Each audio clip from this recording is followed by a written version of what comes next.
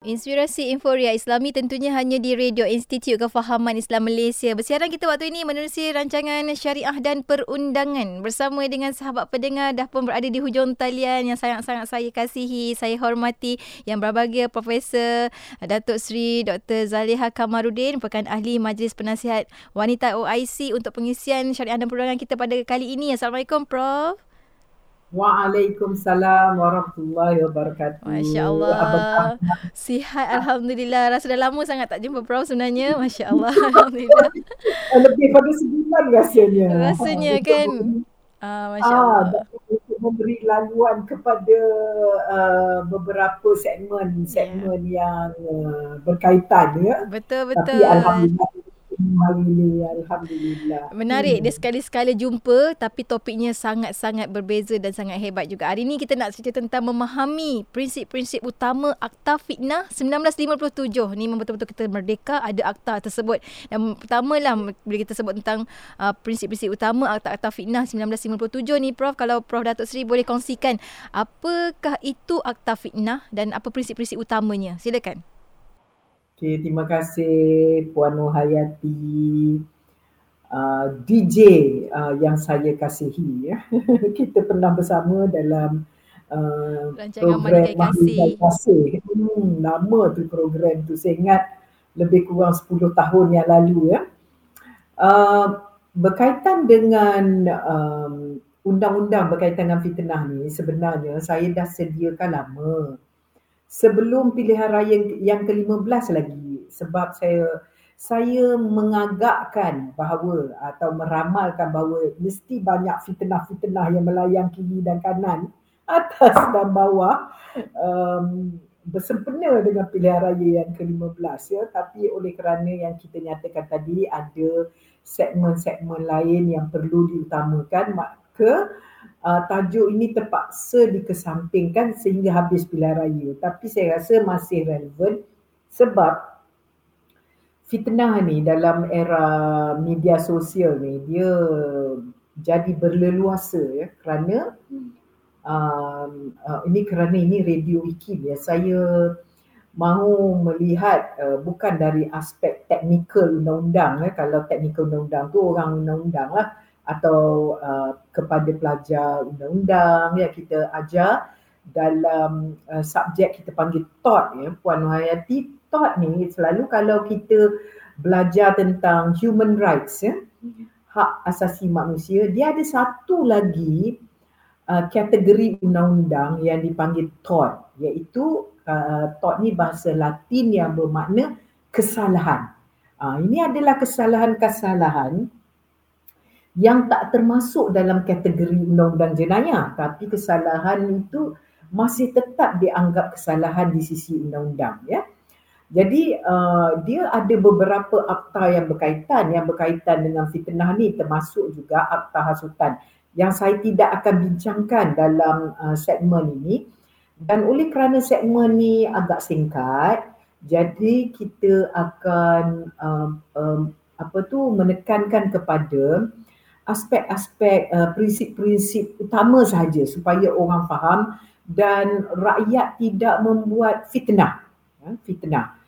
Jadi bila dia termasuk dalam TOT, TORT ya, TOT itu kita mengkaji sejarah dia. Puan Nohayati saya dia dan pendengar-pendengar yang saya muliakan pada pagi ini ya, sebab sejarah asal usul dia pada zaman Roman dahulu, zaman Roman lah kalau kita kaji dia punya asal usul undang-undang berkaitan dengan TOT ini, TOT fitnah ini, kita dapati masa tu kesalahan ini dia hukumannya adalah dipotong lidah itu, sebab fitnah itu ialah penyataan yang salah dari segi tulisan dan lisan. Saya guna istilah lisan atau tulisan. Itu lisan tulisan. Kalau kita kata media sosial tu hanya medium dia saja kan, platform untuk menyampaikan fitnah tersebut. Jadi fitnah ni kalau kita tengok definisi dia, saya bagi generasi orang awam, ialah penyataan salah yang dibuat secara lisan atau tulisan atau melalui gambar-gambar atau apa saja medium untuk menjatuhkan imej seseorang. Sama ada dibuat secara sengaja atau tak sengaja. Kalau sengaja tu memang dia berhasrat untuk menjejaskan imej atau reputasi seseorang. Jadi ini adalah kalau dari perspektif Islam fitnah ni sama seperti membunuh Jadi itulah hukumannya. Tapi kalau kita tengok sejarah dia, kalau kita kaji sejarah dia, kita boleh tengok sejak kurun yang ke-12, 13, 14, sejak kurun yang ke-13 lagi, 13, 14, 15, 16, apabila kuasa gereja tu menjadi sangat besar, dia telah dimasukkan sebagai satu kesalahan di bawah bidang kuasa gereja. Jadi bila dia masuk bidang kuasa gereja tu, hukumannya tidaklah seberat di zaman Rom itu di mana lidah dipotong, tetapi hukumannya lebih kepada membayar penalti atau membayar ganti rugi. Ganti rugi sehinggalah kurun 16, 17 dia menjadi common law di England itu. Kemudian apabila menjadi common law itu tapi tidak dikanunkan sehingga 2013 kalau tak silap saya, dikanunkan di bawah Akta Fitnah atau Defamation Act dalam bahasa Inggerisnya. Kemudiannya pada tahun apabila kita menjadi negara yang dijajah oleh orang-orang Inggeris, dia telah membawa prinsip common law itu ke Malaysia, tanah Melayu masa itu, dan kita mengambil prinsip undang-undang fitnah itu, kita kanunkan pada tahun 1957. Jadi kita pergi kepada apa itu fitnah. Apa itu fitnah? Yang saya katakan penyataan salah, penyataan yang bersifat palsu, lisan atau tulisan untuk menjatuhkan imej seseorang, yang memberi kesan. Kesan dia itu, imej atau reputasi seseorang itu terjejas.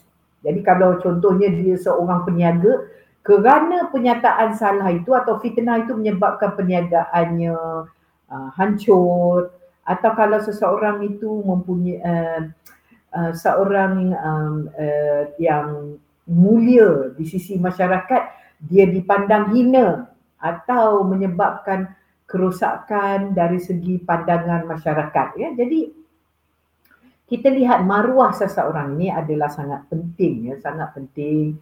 Jadi kalaulah tindakan-tindakan kita tidak menjaga mulut, kan? Jadi social media sekarang ini memburukkan lagi keadaan. Sebab tu kita kata kita sekarang ni kerana social media hidup di zaman fitnah. Sedap-sedap dia macam kita kata istilahnya mulut tak ada lesen lah. Mulut tak ada lesen. Tapi dalam keadaan dulu masa tahun 70-an, 80-an, di era penulisan itu, bukan sahaja orang itu disaman. Pencetak pun disaman, penerbit yang menerbitkan penulisan itu juga boleh disaman. Jadi dendanya itu semakin lama makin tinggi.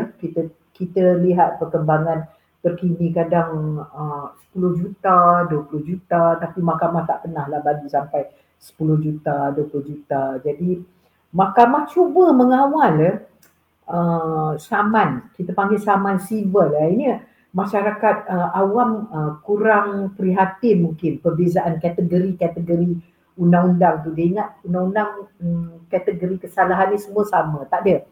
Bagi kesalahan civil di mana orang perseorangan boleh menyaman individu lain, katakanlah dia terkesan, katakanlah orang tu kata dia ambil rasuah, sedangkan dia tak ambil rasuah. Jadi dia boleh saman orang yang mengatakan dia mengambil rasuah, sehingga menjejaskan reputasi dia di kalangan masyarakat. Dia boleh saman orang tu. Tak cukup disaman orang tu, kalaupun orang tu mengatakan organisasi pun boleh disaman. Organisasi pun boleh menyaman dan disaman. Begitu. Jadi saya berhenti di sini dulu. Kalau Puan Nohayati ada soalan?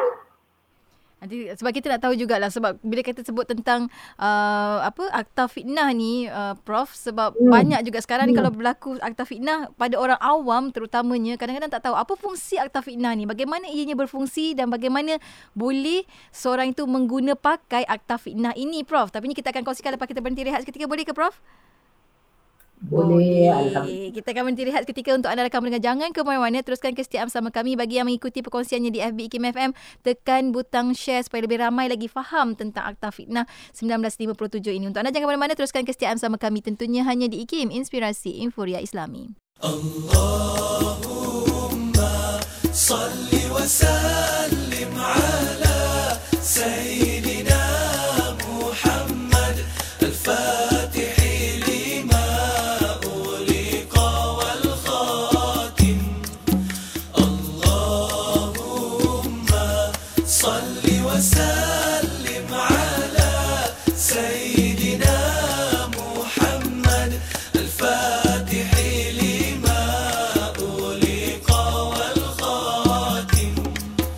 Allahumma salli wa sallim ala sayyidina Muhammad al-Fatih lima uliqa wal khatim. Lima sabaqa nasiril haqqi bil haqqi wal hadi. Lima sabaqa nasiril haqqi bil haqqi wal hadi. إلى صراطك المستقيم. إلى صراطك المستقيم. وعلى آله وصحبه حق قدره ومقداره العظيم. ومقداره العظيم.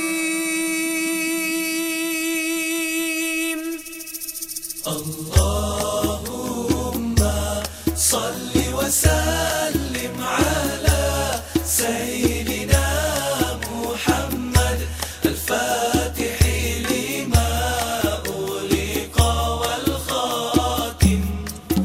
اللهم صل وسلم على سيدنا محمد الفاتح لما أغلق والخاتم. اللهم صل وسلم على سيدنا محمد الفاتح لما. Selawat dan salam buat Rasul junjungan Nabi Muhammad SAW. Kembali kita bersiaran waktu ini menerusi rancangan syariah dan perundangan. Perkongsian kita berkenaan dengan tajuk kita hari ini, memahami prinsip-prinsip utama Akta Fitnah 1957, bersama dengan yang berbahagia Profesor Datuk Seri Dr. Zaliha Kamaruddin, yang merupakan ahli Majlis Penasihat Wanita OIC. Datuk Seri Prof, kalau kita nak kongsikan lagi tadi kan, sebelum kita berhenti rehat, kita nak tahu sebagai orang awam bagaimana kita nak aplikasikan akta ini. Cumanya nak tahu jugalah sebelum tu, apa antara prinsip-prinsip utama lah dalam Akta Fitnah 1957 ni, Prof? Silakan. Kita lihat kepada 4 prinsip utama dia, Puan Nohayati, ya. Pertama, macam saya nyatakan tadi di dalam mukadimah saya, lebih kuranglah definisi fitnah itu adalah penyataan salah. Ya, yang bila kita kata fitnah tu apa dia kan? Penyataan salah yang dibuat secara lisan atau tulisan. Sekarang ni mungkin kita boleh kembangkan lagi definisi dia kepada gambar-gambar kan. Tapi prinsip utama dia nombor 1, penyataan salah itu merujuk kepada orang yang tertentu, yang terkesan dengan penyataan itu. Ya, kalau dia kata tu general lah, penyataan tu dibuat secara umum kan. Dia tak cakap lah orang ni, tak ada. Tapi ada orang yang terkena dengan penyataan tersebut. Ciri-ciri penyataan itu kena kepada, contohnya dia tak sebut orang tu, tapi dia kata ada orang tu kan. Lepas tu dia kata, ini biasalah kita dengar kan, siapa makan cili dia lah rasa pedasnya kan. Dan yang terasa tu dia akan kata, saya terkesan lah dengan penyataan tu. Saya rasa semua orang tahu apa yang dimaksudkan oleh orang yang membuat fitnah itu adalah saya, contohnya kan. Jadi yang itu bolehlah ambil tindakan perundangan kepada orang yang menyatakan penyataan tersebut. Sebab itulah penyataan-penyataan yang dibuat itu perlu dibuat secara berhati-hati kan. Sebab beberapa kes saya rasa dalam kesempatan masa ni kita tidak boleh mencerakin kes-kes yang telah didengar dan telah dibuat keputusan. Tapi saya bagi general rule-nya ialah kalau orang yang terkesan itu mengatakan rakyat atau masyarakat tertentu tahu yang penyataan itu ditujukan kepada dia walaupun tidak dinyatakan nama, itu boleh diambil tindakan. Walaupun dibuat secara yang tersurat tu memanglah kan tersurat atau kita mengatakan contohnya organisasi yang dibuat katakanlah dalam radio ke, katakan satu institusi X ini adalah satu institusi yang korup contohnya kan, jadi orang pun memandang hina kepada institusi tersebut, maka bolehlah disaman orang yang membuat penyataan itu. Sama juga dengan kenyataan yang dibuat itu bersifat innuendo. Innuendo ni dibuat secara tersirat kan, tersirat. Banyak sangat kona-kona dia, tapi orang faham kan. Jadi saya teringatlah masa ada satu kumpulan seni, saya pun tak tahu penyanyi ke. Puan Wati ingat tak kumpulan nama Innuendo? Bila saya dengar nama kumpulan tu saya tersenyum lah sebab selalu kita kaitkan dengan fitnah atau fitnah iaitu kenyataan yang dibuat secara tersirat. Tapi itu pun bergantung kepada fakta dan keadaan kes. Jadi mahkamah akan lihat fakta. Ini innuendo ni memang ditujukan kepada seseorang itu dan semua orang tahu itulah dia orangnya, dan orang itu terkesan kerana penyataan-penyataan yang dibuat itu walaupun dibuat secara umum tetapi orang tahu itulah dia. Kan, nombor 2 itu prinsip yang pertama ya. Prinsip yang kedua, perkataan yang, atau saya guna perkataan penyataan bukan perkataan ya. Penyataan itu berniat jahat yang bertujuan untuk menjejaskan reputasi orang yang terkesan itu. Sengaja dibuat. Soalan ya, contohnya kalau orang kata, saya tak sengaja lah, atau saya buat penyataan itu atas penyataan yang saya dengar dari orang lain, iaitu dengar cakap atau kita panggil hearsay. Pasal apa awak buat penyataan macam tu? Kalau kita tanya kan, dia akan kata, saya dengar katakan Puan X kata macam tu. Jadi dia dengar atas orang, tapi apabila orang yang terkesan itu atau organisasi yang terkesan itu mengatakan mereka terkesan dengan penyataan yang dibuat oleh katakan Encik X, tapi Encik X mengatakan dia tak sengaja, dia tak tahu fakta sebenar. Kalau dia minta maaf tu diterima tak apa. Kalau maaf tak diterima, itulah orang kata kerana mulut badan binasa kan. Cepat sangat terikut-ikut dengan kata-kata penyataan-penyataan salah yang dibuat. Sebab itu saya pernah terbaca fitnah itu dibuat oleh seseorang yang berniat jahat. Lepas tu disebarkan oleh orang yang kadang dia tak tahu dia sebarkan, tapi orang tu ialah orang yang memang jahil lah, tapi dipahami dan dipercayai pula oleh orang-orang yang kurang cerdik.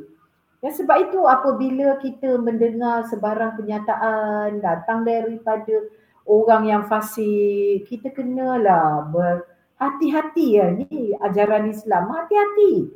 Dia ni cakap betul ke? Dia ni gini ke? Gini-gini ke? Dan kita ada mekanisme untuk memeriksa sama ada penyataan itu penyataan yang berbentuk fitnah atau tidak ya.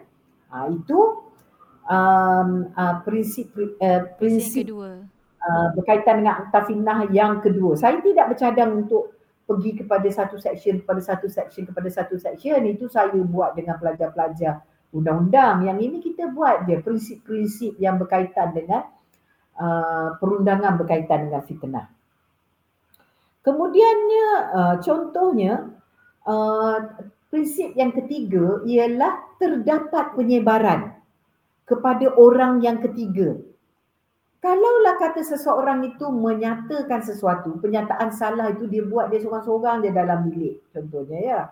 Kerana terlalu marah, katakan dia baca dalam media sosial orang tertentu mengatakan dia ni katakan ni sehingga menjatuhkan nama buruk dia di sisi masyarakat. Dia seorang-seorang dia marah, dia kata dia pun kata alah awak pun 2 kali 5 juga. Macam itulah lebih kurang. Atau dia buruk-burukkan lagi. Lebih dia tambah lagi asam dan garam. Sehingga dia rasa puas hati sebab dia terlalu marah kan. Pada waktu itu. Tetapi penyataan fitnah yang dikeluarkan atau penyataan salah yang dikeluarkan kerana dalam keadaan marah tidak sampai kepada orang lain. Dia seorang-seorang dalam bilik. Itu tidak menjadi satu kesalahan di sisi undang-undang. Sama juga dalam undang-undang kita, kalau dia ada niat saja nak membunuh tapi dia niat itu tidak dilaksanakan kan, contohnya tak sampai tahap pelaksanaan, tahap persiapan ada, contohnya membeli parang atau membeli senjata api, itu persiapan ke arah perbuatan jenayah yang itu boleh jatuh di bawah kesalahan jenayah, persiapan ke arah katakan kesalahan membunuh. Tapi kalau dalam fitnah ini kesalahan itu tidak sampai kepada orang ketiga, dia seorang-seorang dia duduk dalam bilik tak jadi kesalahan. Itu dia kriteria utama mesti sampai kepada orang ketiga. Orang ketiga itu terkesan kerana penyataan itu. Jadi kita lihat contohnya penyataan itu disiarkan untuk pembaca Facebook. Katalah dia letak dalam Facebook dia kata majikan, contoh ya, majikan dia tidak berhati perut. Lepas tu dia nyatakan macam-macam lah, menyatakan keburukan majikan dia dalam Facebook dia. Lepas tu ada orang baca, orang tu beritahu dekat majikan dia ambil screenshot, tunjuk pada majikan dia, ini yang dia katakan gini. Sehingga orang tak percaya kepada institusi tersebut. Memang boleh disaman. Memang orang kata tunggu surat saman lah dari individu lagi. Jadi kita lihat saya kata dibuat secara kiasan itu, mahkamah lah yang menentukan kan fakta-fakta kes sama ada secara kiasan itu memang terkena pada dia ke, atau dia terperasan ke, atau dia makan cili dan dia merasa pedasnya ke, itu mahkamah yang membuat keputusan. Itu adalah empat kriteria utama di dalam Akta Fitnah 1957. Kemudian saya pergi kepada segmen lain. Kalau ada soalan Puan Nohayati? Maksudnya dia kena perlu ada kepada keempat-empat yang utama tu dulu, baru kita boleh jatuh kepada fitnah lah Doktor, Prof. Ya, biasanya kalau peguam tu dia pergi kat peguam. Contohnya dia cari peguam kan. Dia kata saya sedih. Dah sebulan dah perniagaan saya ni jatuh kerana penyataan salah yang dibuat oleh Encik A. Katakan Encik A kata saya ni perniagaan saya ni perniagaan mencuci duit contohnya. Tengok restoran contoh restoran dia tu tak ada orang masuk, tetapi masih lagi berjalan selama setahun. Muka-muka pada dia ambil catering ke, dapur dia rancak, tapi macam bahagian depan dia tu tak ada orang masuk, tapi perniagaan dia berlangsung, restorannya masih hidup, orang kata istilah hidup walaupun dah setahun. Tapi orang bawa cerita, ini kerja jadi along lah, itulah macam, sehingga orang dah tak pergi dah. Atau orang tak ambil pesanan dari restoran dia kan, sehingga restoran dia jatuh, terpaksa ditutup. Dia pun pergi jumpa peguam. Peguam pun nak tengok ada kes atau tidak untuk kita bawa kan. Kalau tidak, bayar je dia sia-sia untuk buka file. Contohnya dia minta RM10,000. Dia peguam kata tak payah bayar dulu, nanti apa-apa sahaja denda yang kita dapat daripada orang yang kita saman ni, saya akan ambil 10%. Contohnya, saya bagi contoh lah kan. Sebab urusan dengan peguam dengan anak guam dia ni, dia berdasarkan kepada persetujuan bersama kan. Persetujuan bersama. Kalau tak setuju, sama ada dia cari peguam lain ke. Tapi peguam ni dia kena assess dulu sama ada dia nak ambil kes ni atau tidak. Kalaulah kata kes ni kes macam innuendo, lepas tu tersirat, lepas tu bila tanya mana dapat tahu yang katakan kita guna nama lah senang, kata Encik A ni kata sekian-sekian. Dia kata tak tahulah, saya dengar anak saya pula kata dia dengar daripada orang ni. Berlapis-lapis sampai sebenarnya kita tak tahu siapa yang cakap ni sebenarnya kan. Jadi kalau peguam kata kes ni tak jelas lah. Tak jelas. Tapi dia kata kalau tak jelas tapi perniagaan saya hancur macam mana? Mungkin perniagaan tu hancur kerana COVID, hancur kerana pelbagai perkara, bukan tak ada kena-mengena dengan fitnah yang disebarkan. Itu peguam dalam mengambil kes tu dia akan nilai dululah, akan assess dulu kan. Itu. Jadi apabila memenuhi kriteria, lepas tu kriteria pula penyataan salah itu tidak sampai kepada orang ketiga. Jadi macam mana dia nak tahu kalau dia tak dengar daripada orang kan? Orang ketiga dia tak memenuhi kriteria yang kedua. Kriteria yang ketiga, fitnah itu tidak menghina dia, tak menjejaskan reputasi dia. Tak ada apalah. Ada juga orang kan, orang buat fitnah macam-macam kat dia, tapi dia kata biarlah, Allah sajalah yang balas kan. Ada juga orang macam tu, tak payahlah guna undang-undang. Yang selalu yang buat ni bukan orang undang-undang, orang undang-undang lagi lah tak buat macam alah tak berbaloi lah bayar pada peguam sampai RM10,000, lepas tu kalah kes. Tak apa, biarlah, lama-lama dia letih bercakap, nanti dia berhentilah. Tambah orang tu pun tak ada perniagaan, tak ada, dari segi reputasi pun dia rasa macam tak ada apalah, dia dah lama dah tidak berinteraksi dengan masyarakat ke apa ke. Tapi bagi orang yang ada kedudukan, reputasi tu penting, itu adalah kriteria yang ketiga yang utama ya. Maknanya terkesan dengan penyataan salah yang dibuat itu. Fitnah itulah kan. Jadi itu antara kriteria, 4 kriteria utama. Adalah kriteria-kriteria lain juga kan.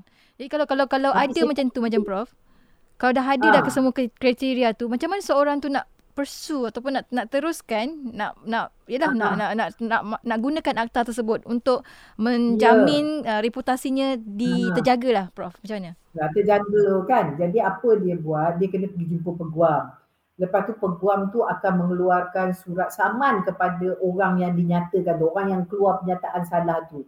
Bagi orang tu masa katakan contoh 14 hari untuk dia membuat permohonan maaf. Contohnya dia beritahu secara spesifik yang kerana dia buat tu dalam Facebook dia, maka dia kena siarkan juga dalam Facebook dia memohon maaf kepada orang yang difitnah itu.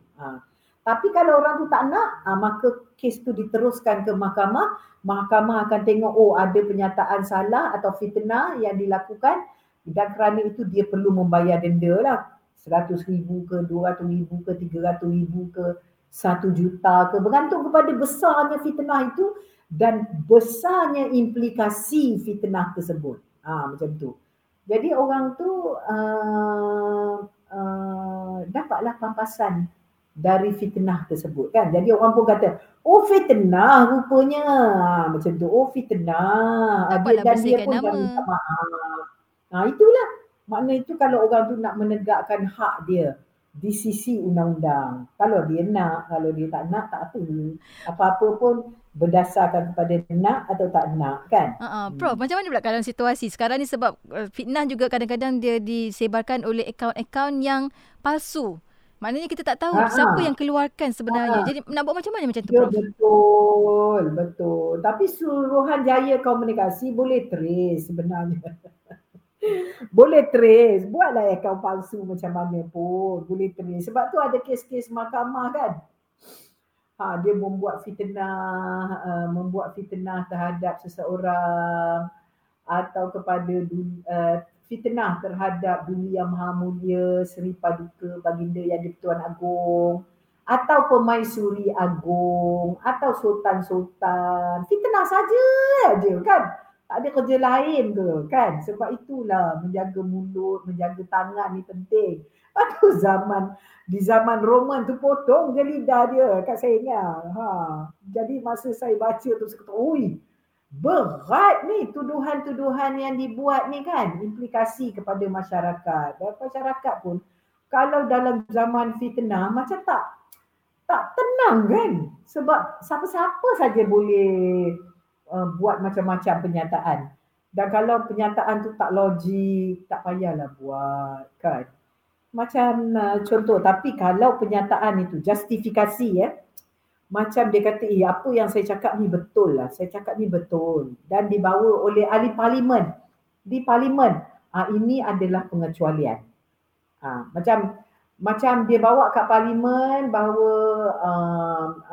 menteri tertentu terdapat penyelewengan dan dia menyatakan memohon penjelasan bagaimana A, B, C, D atau dia buat tuduhan dan menteri tersebut terkesan dan dia kata awak ulang balik ucapan tersebut di luar parlimen. Di luar parlimen maknanya kalau pernyataan tu salah dia boleh disaman. Tapi kalau dibuat di dalam parlimen untuk perbahasan itu adalah pengecualian. Sebab di parlimen itu untuk mencari kebenaran. Betul ke? Dia minta penjelasan. Betul ke? Itu kita kata pengecualian lah. Justifikasi yang perlu dinyatakan. Jadi kalau kita letak dalam Facebook lah, Twitter lah, memang tujuan nak menghina, lepas tu puas hati. Tak boleh buat macam tu. Kalaupun benda tu betul, maka ada salurannya kan. Tapi biasanya saya rasakan Puan Noyati, saya nak bawa tajuk ni sebab dalam era sekarang banyak sangat orang kata, betul, saya cakap ni betul. Saya kata, yelah, kalau betul pun pergi ke saluran yang betul. Saluran yang betul. Jadi kalau lah katakan, pergi ke parlimen, dibawa oleh menteri bertanya atau dibawa oleh ahli parlimen ni bertanya di parlimen, tanya, macam tu kan. Jadi kalau tidak, dia jatuh di bawah sama ada akta hasutan pun boleh, akta fitnah pun boleh. Jadi memanglah seseorang itu concern kepada apa yang berlaku dalam masyarakat, tapi cara kena betul. Benda tu mungkin betul, tapi cara kena betul. Okay. Contoh benda yang biasalah zaman dulu-dulu kan. Menyatakan wanita yang baik itu sebagai pelacur. Dia tu nampak je yang baik. Sebenarnya malam-malam jadi kupu-kupu malam. Atau dia tak nyatakan bila perempuan tu lalu aja. Contoh perempuan tu lalu je dia pun bersiul-siul. Maknanya dia menganggap wanita tu wanita murahan. Sebab itu orang yang suka berjenaka ni pun saya ingin memberi peringatan. Berjenaka ni ada orang kata ada batasan. Ada batasan kan. Ini jenaka bila disaman kan, dia kata, oh saya minta maaf, saya tak sengaja, saya cuma berjenaka saja. Macam tak ada benda lain lah nak jenaka. Kan? Itulah saya kalaulah, saya minta maaf ya saya cakap kat sini. Lelaki-lelaki yang buat jenaka tentang isteri dia kan. Kalau orang tanya, dah lama kita tak berjumpa, anak berapa orang? Lepas tu dia cakap, depan isteri dia, oh isteri baru seorang, anak dah 5 orang atau 6 orang atau 9 orang. Tidak ke luka hati isteri kan cakap macam tu? Kerana nak melahirkan seseorang anak ni macam nak putus nyawa betul Puan Wahayati kan?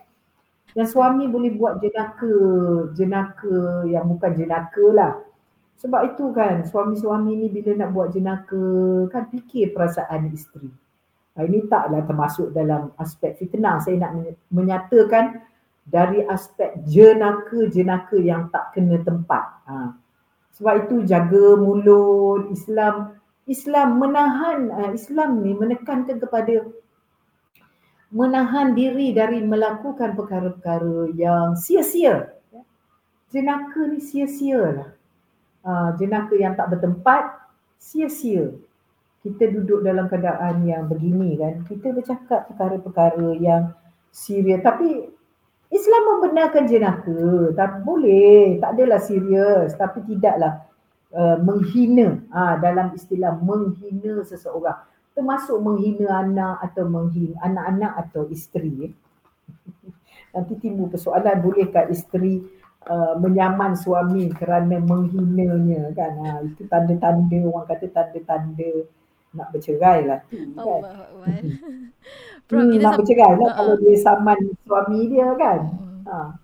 Prof, kita satu bentuk. Tapi saling menyaman kan, tu bahaya tu untuk rumah tangga. Institusi rumah tangga agak bahaya. Jadi kena hati-hati bila bergurau kan Prof. Prof, kita sampai hujung-hujung dah ni Prof. Kita dah sampai hujung-hujung. Mungkin ada sedikit kesimpulan. Okay. Pesan-pesan Prof juga berkenaan dengan akta ini. Silakan. Apa dia? Okey. Bila kita tadi saya adalah sentuh sedikit sejarah kesalahan fitnah itu sejak zaman Roman lagi. Kemudian dia sampai kepada bidang kuasa gereja masa itu, di mana ditukarkan dari kesalahan yang bersifat berat kepada kesalahan yang membawa hukuman denda sahaja, kemudian pergi kepada common law dan bagaimana kita mengambil common law itu bawa ke Malaysia. Lepas itu Malaysia mengkanunkan kesalahan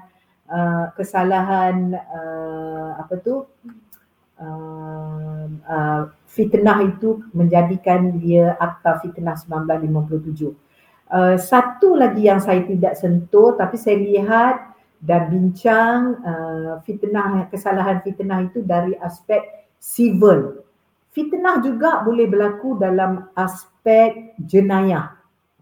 Aspek jenayah ni berat sebenarnya sebab contohnya dia melibatkan institusi-institusi kerajaan ya.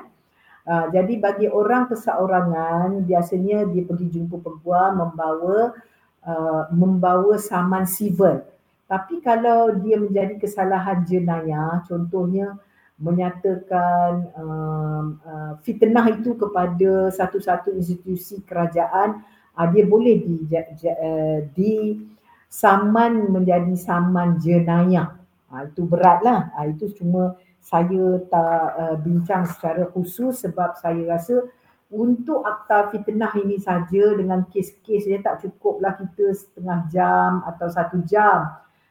Kita perlu macam beberapa sesi untuk bincang. Tapi sekadar memberi kefahaman saja supaya masyarakat berhati-hati mengeluarkan penyataan-penyataan salah atau penyataan yang sama-sama atau penyataan yang tidak jelas. Sebab itu kita kata tabayun, jangan ambil saja, jangan pakai hayun saja kan, sebab bercakap membuat fitnah ni sedap, orang dengar pun sedap dengarnya sebab benda yang pelik-pelik.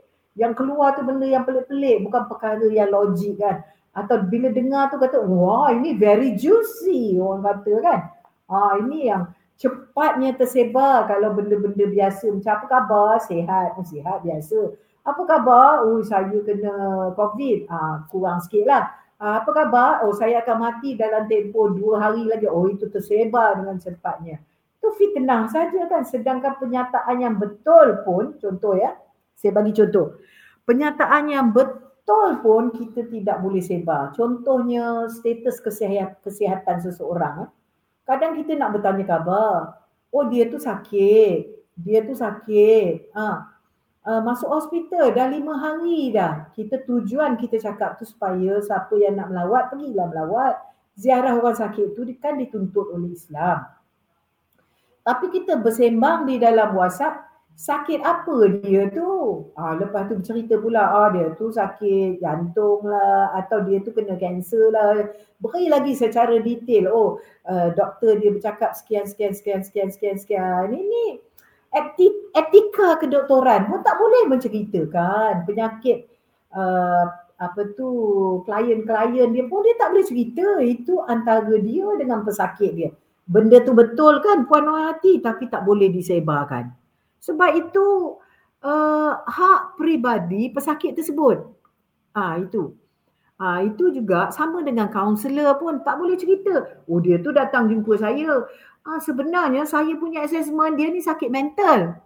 Kan dia cerita pula dengan semua orang. Mungkin betul, tapi kerana akta kerahsiaan itu adalah penting antara doktor dan pesakit atau kaunselor dengan klien dia. Kalau kawan kita cerita pasal peribadi dia, lepas tu kita pergi sebarkan orang lain. Bukan fitnah, memang betul dia cerita masalah peribadi dia, tapi pasal apa kita nak cerita ke orang lain?